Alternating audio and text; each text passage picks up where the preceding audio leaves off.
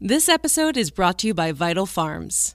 When you hear cage-free eggs, do you picture hens outside roaming around?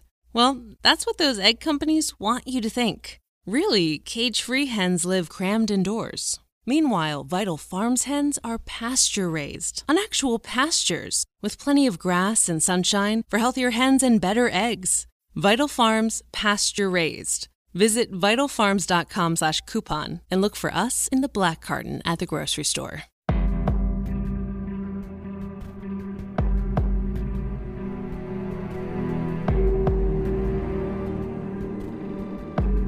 Welcome to Insight. I'm Charlie, and with me, as always, is my co-host, Allie. How are you today, Allie?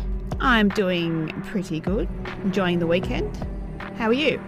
Good. I am doing great. We just wrapped up a great interview with Mixter Hyde on YouTube, and I will definitely link you guys to that. By the time you hear this, that interview should already be out. We talked podcasting, we talked true crime cases. We will definitely link it on social media. Also, it is after the 15th, which means our Patreon bonus episode is up. It is about the murders of Kanika Powell and Sean Green, whether they're related, whether they're not. Did their top secret jobs have anything to do with it? That's on patreon.com. It is available to everyone who donates $2 or more per month. It's patreon.com/insightpod. And a huge thank you to Danielle from the Between Us Girls podcast for helping us out with the Kanika and Sean episode, lending us her voice. Between Us Girls is a topical, funny podcast. You guys really should go check it out. But tonight, we're going to talk about the death of Gareth Williams. At the time, Gareth Williams was working with MI6. He was found under rather mysterious circumstances in his apartment. And the truth is, nobody knows if he was murdered, if it was an accident, if it was a suicide. So let's go ahead and dive into that. Gareth was born on September 26, 1978, on the Welsh island of Anglesey to Ian and Ellen Williams. He was considered a child prodigy in maths. He took his general certificate of secondary education in maths, and he was still in primary school.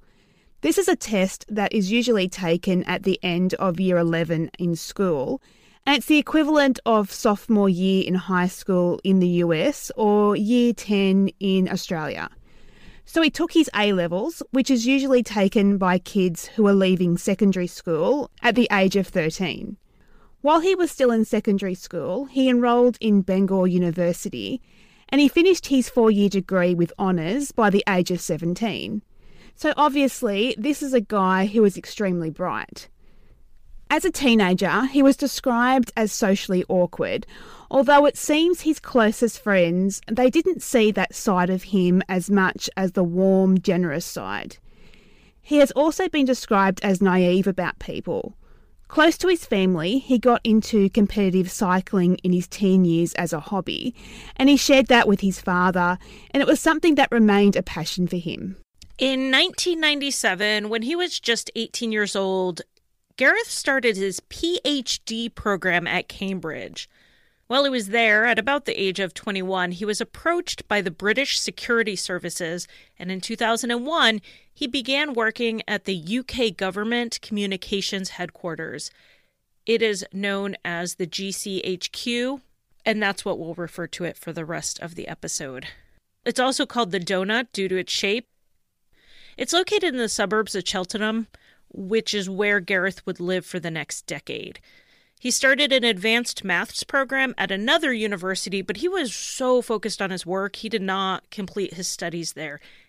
It was really hard for him to work his long hours at GCHQ and keep up with his advanced level studies. It's said that being at GCHQ was an exciting experience for Gareth because finally he was with people who were on or above his intellectual level.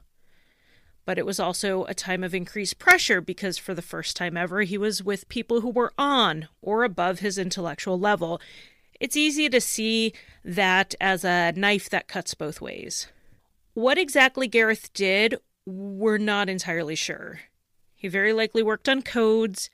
He traveled to the U.S. at one point to work at Fort Meade when a group of British-based extremists were planning bombings on flights in North America, so I think it's safe to say that he also worked in counterintelligence. In 2009, he seconded to MI6 to work on, well, we're not exactly sure what he was working on. MI6 is Britain's foreign intelligence agency, kind of like Australian Secret Intelligence Service or the Central Intelligence Agency, the CIA, in the US. The media characterises him as a spy.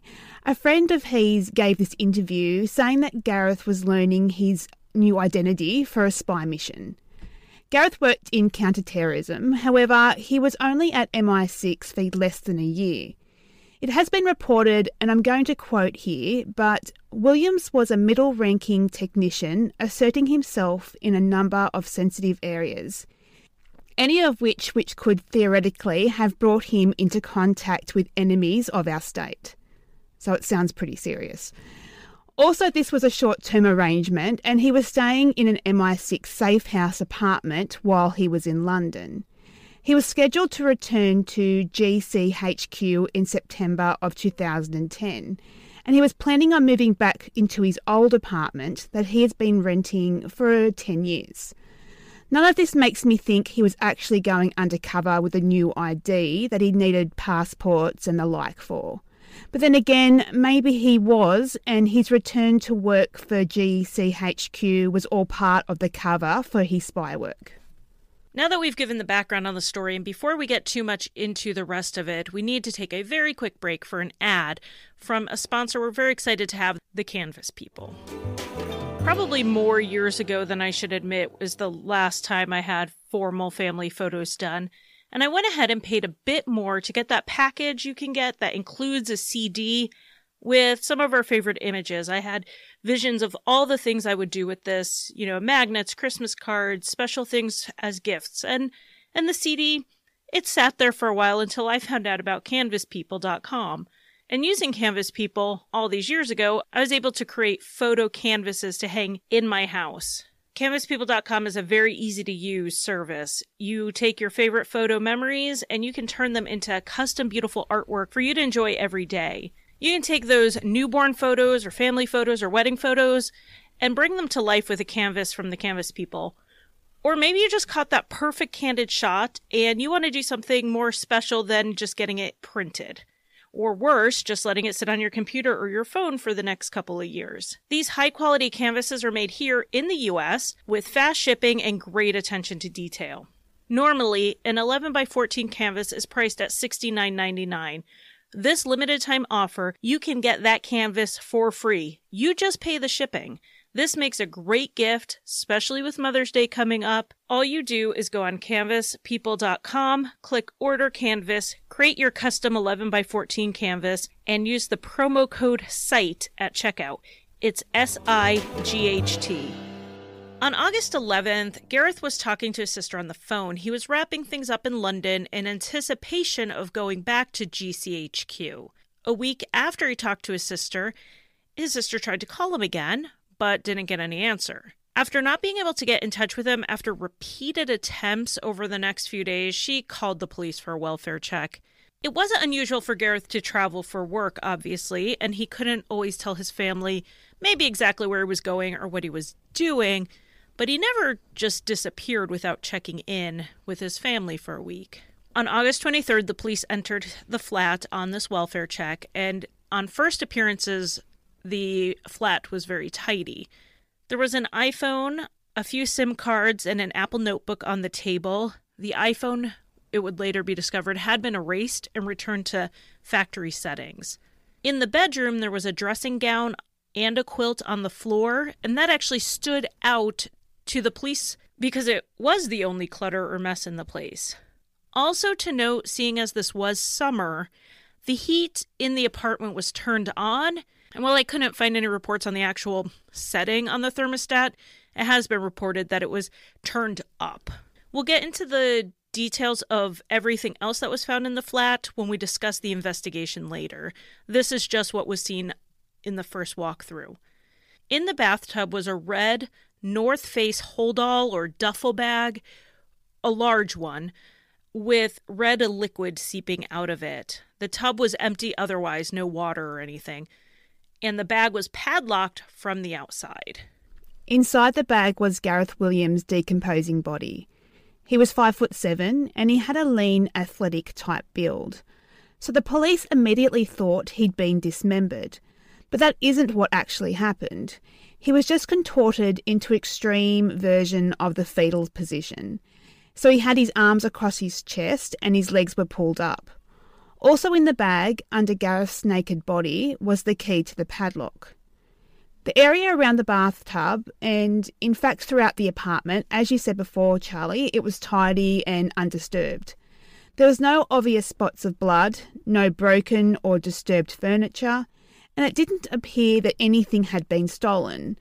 Valuable items, as you said earlier, they were out in full view and untouched. Time of death is usually hard to pinpoint exactly, but it's believed Gareth died on August 16.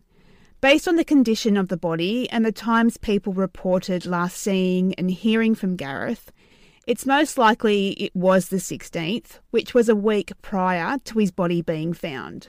Prior to his death, Gareth had taken a trip to the United States. When his body was found, his parents were actually on a return trip from the United States themselves, so it's possible he was there on a vacation rather than on official MI6 business. But of course, there are suggestions that the vacation with his parents was a cover for being out of the country, doing maybe some sort of covert surveillance in the United States. He was back in the UK when he talked to his sister on August 11th. 4 days before he died, he went to a drag show. To hear the media tell it, this was all part of some secret fetish that he had. But seriously, if going to a drag show is salacious, I'll never become president. Drag shows, for anyone who's never been, they're fantastic. Men perform while dressed as women. There's usually a lot of talent and a whole lot of makeup. The media also spun this to Gareth being gay. Not all drag queens are gay. Not all people who like drag shows are gay. And there's also a big difference between dressing up as a woman for a performance and living your life as a woman because that's your gender identity. And going to see these shows, it doesn't mean anything. It doesn't mean he was gay. It doesn't mean he was transgender. It doesn't mean he had a fetish. This is something that surprises me was portrayed in such a salacious manner when to me, it seems rather benign.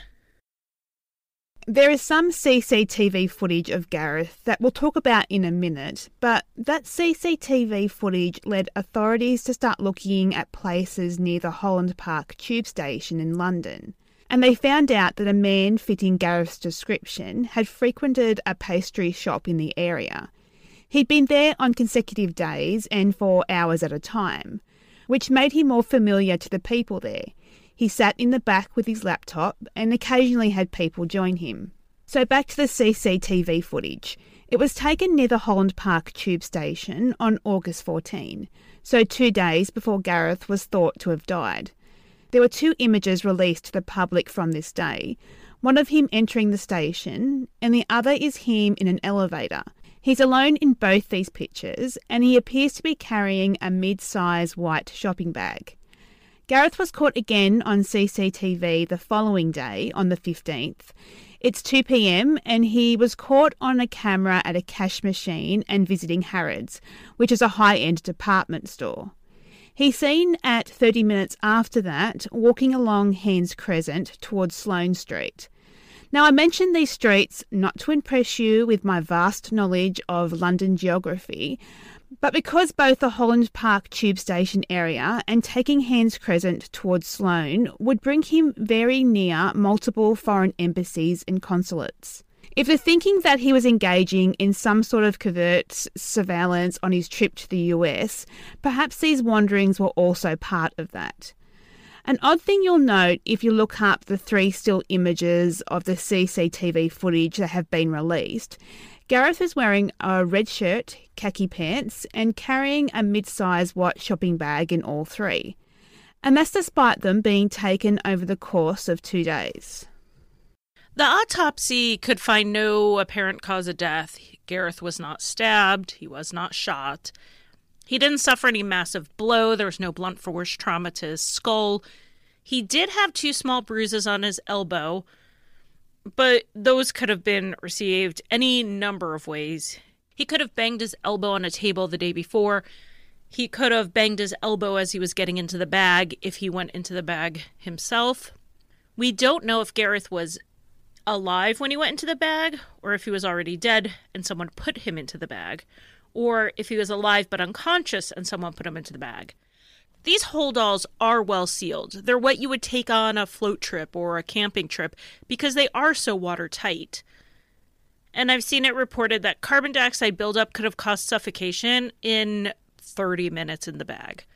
I don't know if, like in the Graham Thorne case, where they used a breathing machine in the trunk, if that's how they tested this. I don't know how they tested the carbon dioxide buildup, but I would have to assume it was with a breathing machine. The first set of toxicology results came back inconclusive, as did the second set. There are two things that really limit toxicology results, particularly in this case. First, advanced decomposition. Gareth's remains, he had decomposed to the point that they did not even make his family identify his body, but they rather used photographs because they didn't want the family to have to see him like that. Which is understandable. He was in that bag for a week. I wouldn't imagine it was a nice sight. This level of decomposition makes accurate toxicology results difficult. The second limitation is they don't know what to test for. There are standard screenings for the most common things: alcohol, medications, illicit drugs. But like in our episode on the Tylenol cyanide murders, they didn't routinely test for cyanide, and they had to go outside to look for it. They wouldn't even looked for it had they not already had clues of it. Not every possible poison is or can be tested for. If the authorities don't know what they're looking for, they can't be sure that they actually tested for it. So it is possible that he was poisoned or drugged with something that was not in any of the toxicology panels. In the flat, detectives found several things of note. Like you said, Charlie, there were no obvious signs of a break-in or a theft.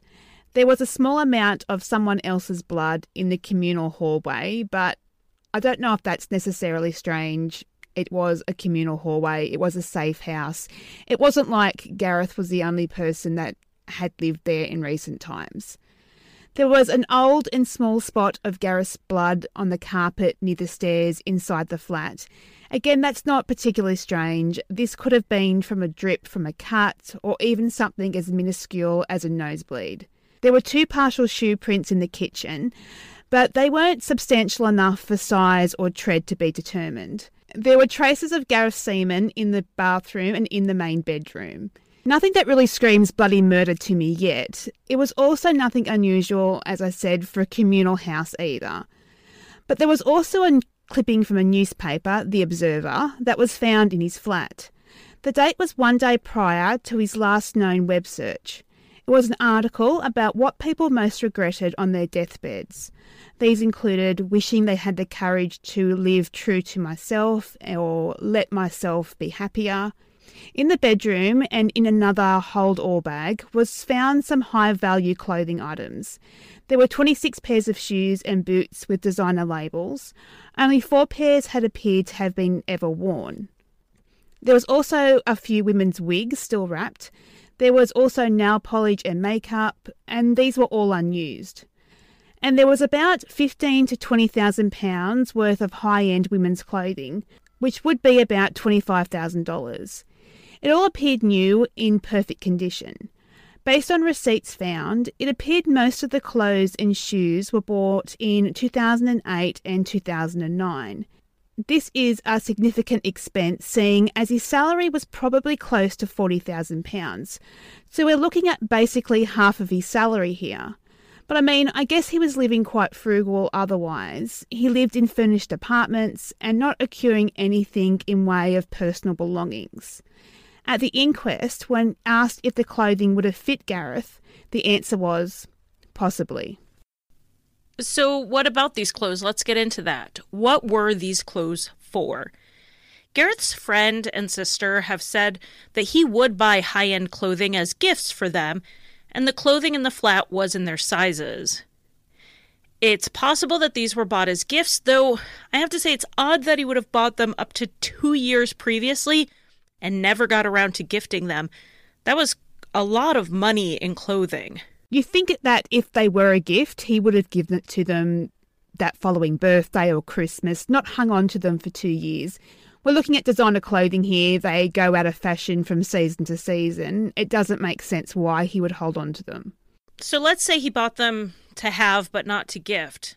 They were all unworn, so it isn't as though he was cross-dressing and wearing them himself.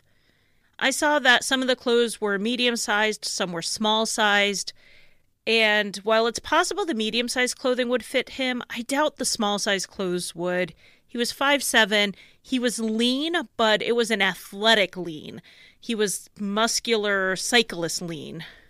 And I've seen pictures of his sister, and based on these pictures, if the clothes were in her size, he would have torn them in half trying to get into them. She is a very slender woman.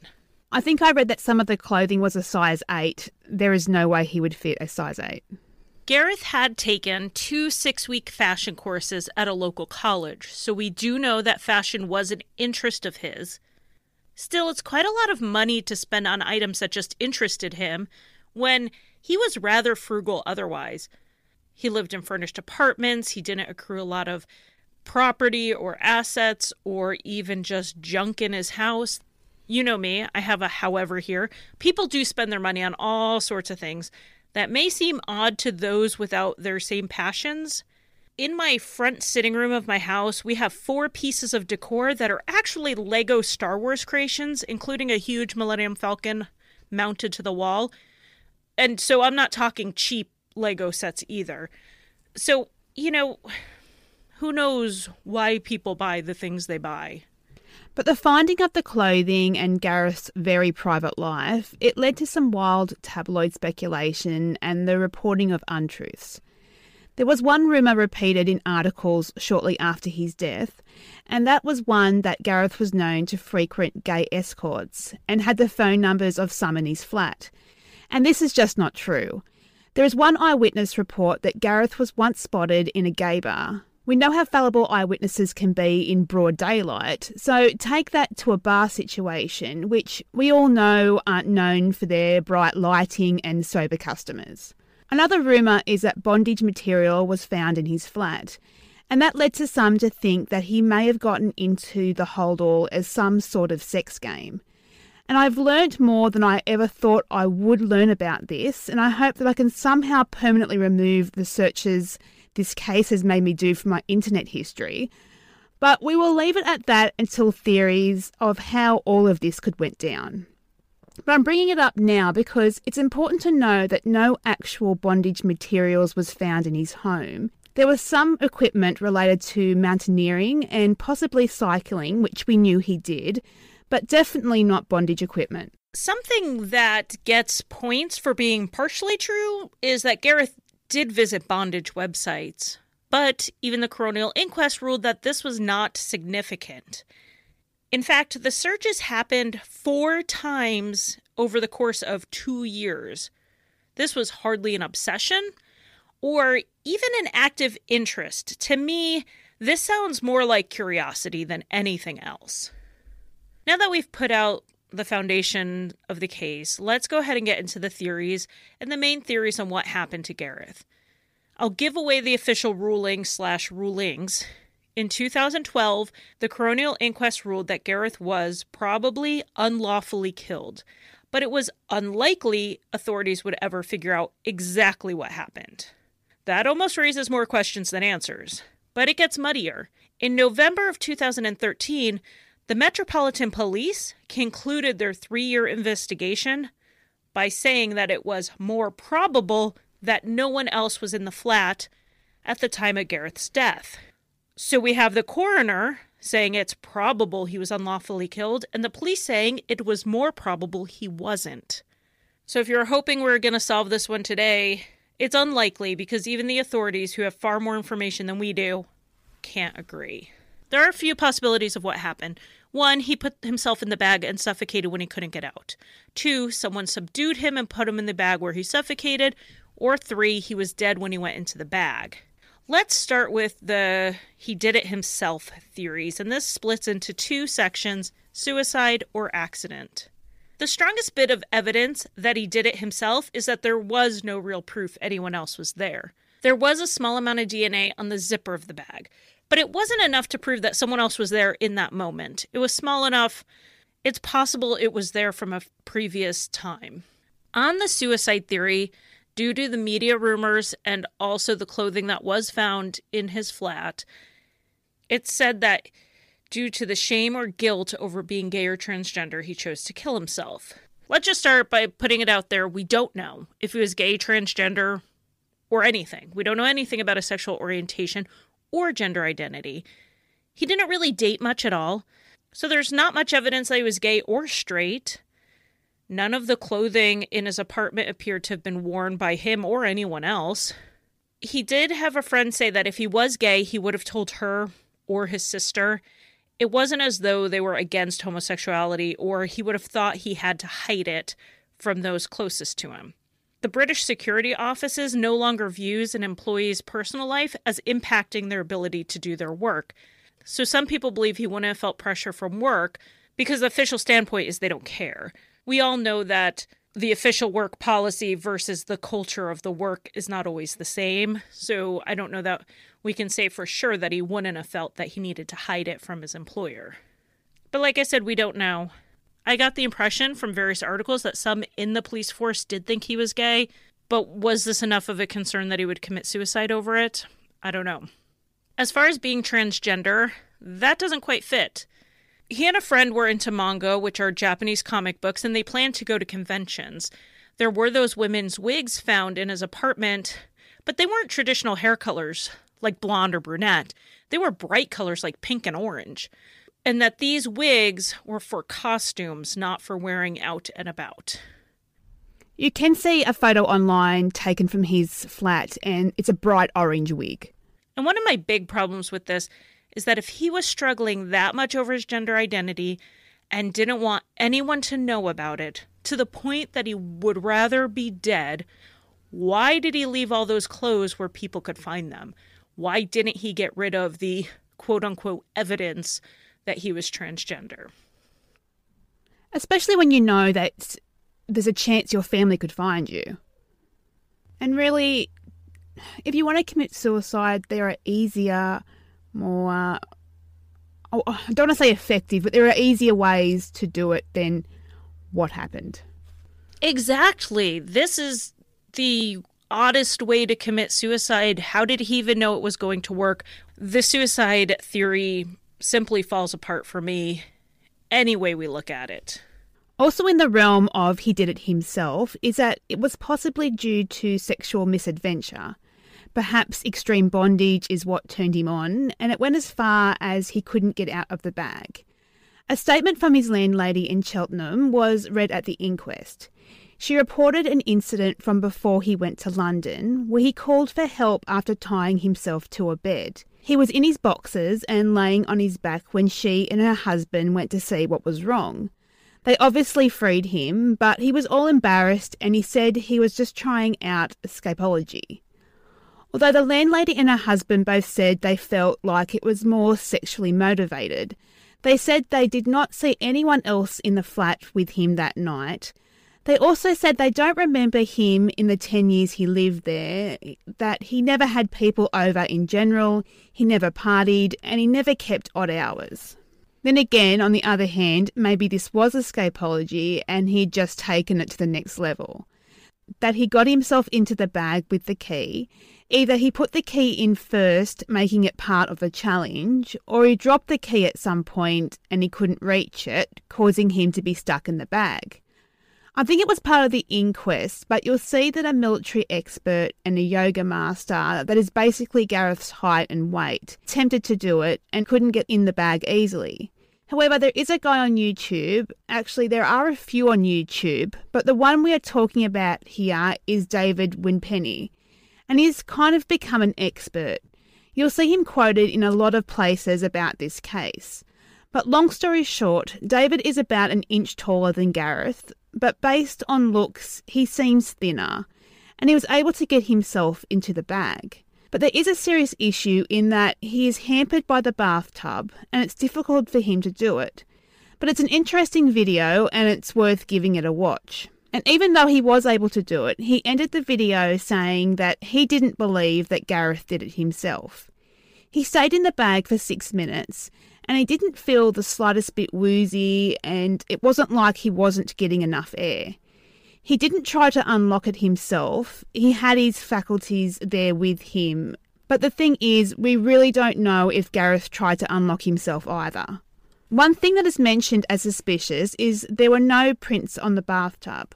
So I guess the question that comes to me is it possible that Gareth could have gotten into the bag without using his hands to brace himself or lower himself down using the tub or the walls? Look, I don't know. I think it would be difficult. David Winpenny was able to, but then again, he did use his feet to stand in the tub. But in Gareth's case, due to the fluids involved in the decomp process, it's possible any footprints in the tub, they wouldn't have been able to be detected. But if he did do this to himself on accident, but then why was the heat turned up in summer and his phone wiped clean? And the whole bathroom was clean. There was no fingerprints or footprints. None of this makes sense. It makes it seem to me that there was a second party there to have been involved at some stage. The heat and the cleanup does make me think that there was someone else there, but it doesn't necessarily say that someone else was there in that moment. But moving on to this was possibly murder or that there was someone else involved. Being that he worked with MI6 and being in a spy-related field, possibly being a spy or connected to counterterrorism, perhaps his death was a murder and it was linked back to his work. Police released an e-kit composite of a couple seen trying to visit his apartment in the month or two prior to his death. They're described as casually dressed, in their mid-20s, and possibly of Mediterranean descent. I'm not sure if they're going off looks on that or if they had an accent. A neighbor in the apartment building buzzed them in, not Gareth. Seeing as Gareth had very little social life outside of a drink after work with colleagues on occasion, police do want to know who these people were. It's possible they were just friends, or being in their 20s, they were possibly students from the fashion courses he took. But police would like to know who they are and to see if there is a possibility that they're tied to Gareth's death. And perhaps, keeping this spy world in mind, this couple had ties to a foreign government.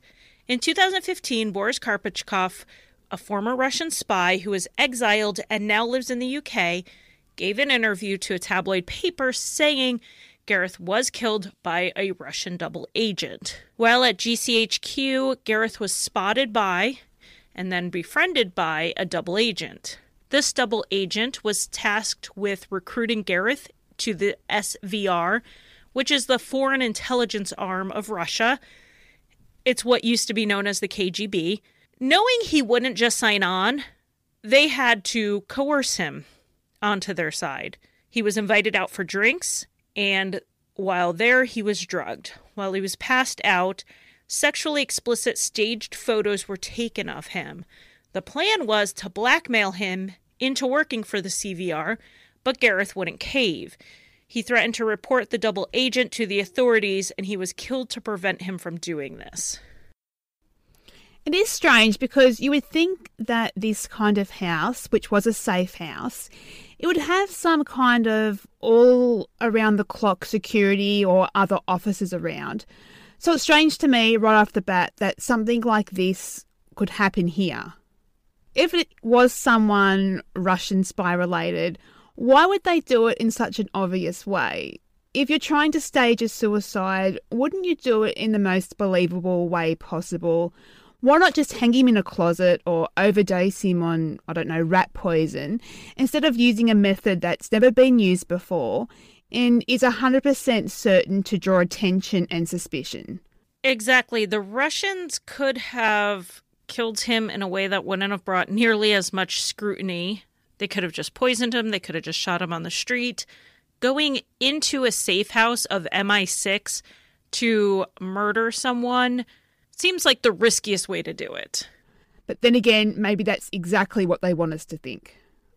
It's also possible this was a murder unrelated to his work, though. Gareth didn't have many friends or enemies or vindictive exes or really anything going on outside of his work. I've seen interviews with a few friends that he did have, and they all said they didn't know Gareth to have any serious relationships, that he was shy and awkward and he kept to himself. And while he was a cyclist, no one needed to knock him off the competition circuit. And there's always a chance that maybe he wasn't alone, but it wasn't a deliberate murder. Perhaps he was with someone, maybe it was a sexual partner, which would explain why he was naked, and he was taking part in some sort of bondage game, and then it all went wrong. The partner wiped down the place, cleared the phone to get rid of any of communications they had, and then left. Let's go ahead and talk about who cleaned the place, because I kind of alluded to it earlier that possibly the place was clean, but also possibly it wasn't cleaned that night, but rather at a different time. One thing that really raises my suspicions that something is being covered up, aside from the place being clean, is that Gareth missed 7 days of work, including important meetings, and no one from MI6 went looking for him. He lived very close to where he worked. No one went by and knocked on his door. Nobody wondered where he was. That doesn't make sense to me. And apparently it was very unlike him to miss work. Well, I know at my work, and it's not a high security by any means, but if I'm more than 30 minutes late, I've got text messages and phone calls looking for me. Do you have any other thoughts on this case before we wrap up? It is possible that he was alone and he was trying out something a bit different. If the landlord's story is true, maybe he was taking it to the next level. I definitely don't think that it's possible that the place could be entirely wiped down of any footprints and fingerprints and his phone cleared without a third-party involvement at some stage. Whether they were there when he did it or walked in afterwards, there's someone else involved. Do I think it's some big Russian spy cover-up? Yeah, I don't think so. My thoughts are basically that I don't know how he's killed. I can't really imagine him doing it to himself. I do think there was some type of cleanup, cover-up of whatever reason. It's possible it wasn't related to his death. It's possible that he was having people to the flat as part of his MI6 work, and knowing the Metropolitan Police would be coming in to investigate, MI6 did clean the place, not to cover up his death so much as to cover up whatever else he was doing while he was there. On speaking of whether he did it to himself or he was murdered, the police summed it up by saying, quote, "The reality is that for both hypotheses, there exist evidential contradictions and gaps in our understanding." In other words, every possibility has holes. And how terrible for Gareth's family, not only to have to mourn their loved one, but to not have answers and to see his fake personal life that's been dreamed up by tabloid journalists splashed all over the news. To close, we want to thank you for joining us this week on Insight. And let's just go ahead and do our shout outs now to our Patreon supporters, Kim F., Megan M., Melissa H., and Dana Scully, whose real name I do know, but I will not give away. I was about to say, is X-Files contacting us? And this is a government-involved episode. It's all coming together. Do I need my tinfoil hat? So we just want to thank them for being our Patreon supporters. And to our 5-star reviewers, Ginger Tyne, Mel Poley, Long Haul Trucker 76, Mrs. Wawowski, Biloxi Chick, and someone who let their toddler just bang on a keyboard, FHDTJBDF. Thank you guys so much for your reviews. We really appreciate them, and we've gotten so many more. We're going to be on these shout outs for a long time, and we really, really appreciate it. If you want to talk to us about this case or anything else, the best way to find us is in our Facebook group. It's Insight, 2 words. Just go ahead and search it up. We also have a page where we post our episodes, but most things go in the group. And if they go on the page, they also go in the group. We also have email if you want to contact us directly, insightfulpod@gmail.com. You can talk to me on Twitter @InsightfulPod. You can talk to Allie on Instagram @InsightPod. Our Patreon is patreon.com/insightpod. Again, new episode going up if you join now, you'll have access to the Kanika Powell Sean Green episode and our episode from last month as well. We leave 2 episodes up at a time. That is all for this week, and we will see you guys next week.